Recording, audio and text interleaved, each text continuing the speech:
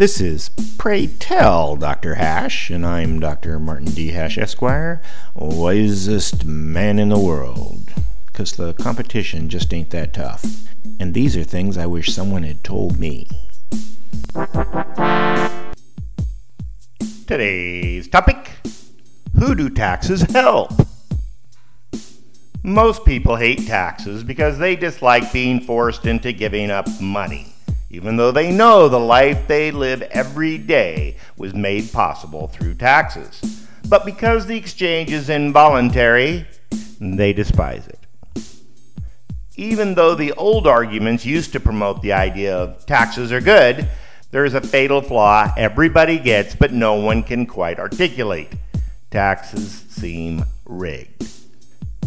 The left thinks the rich pay too few taxes, and the right think the poor don't pay enough.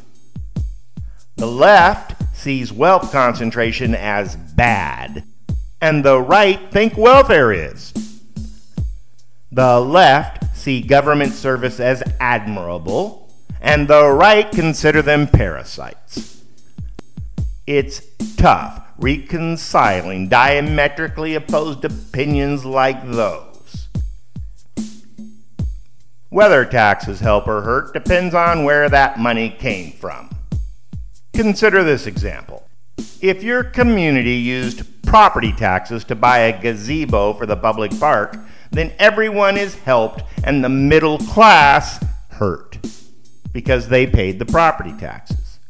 But if the gazebo is in a public park that has entry fees, then the poor are hurt because they are least able to pay the entry fees. And if the gazebo was purchased from a multinational corporation, the rich benefit the most because their corporation made the money. The question really is, do the taxes help or hurt?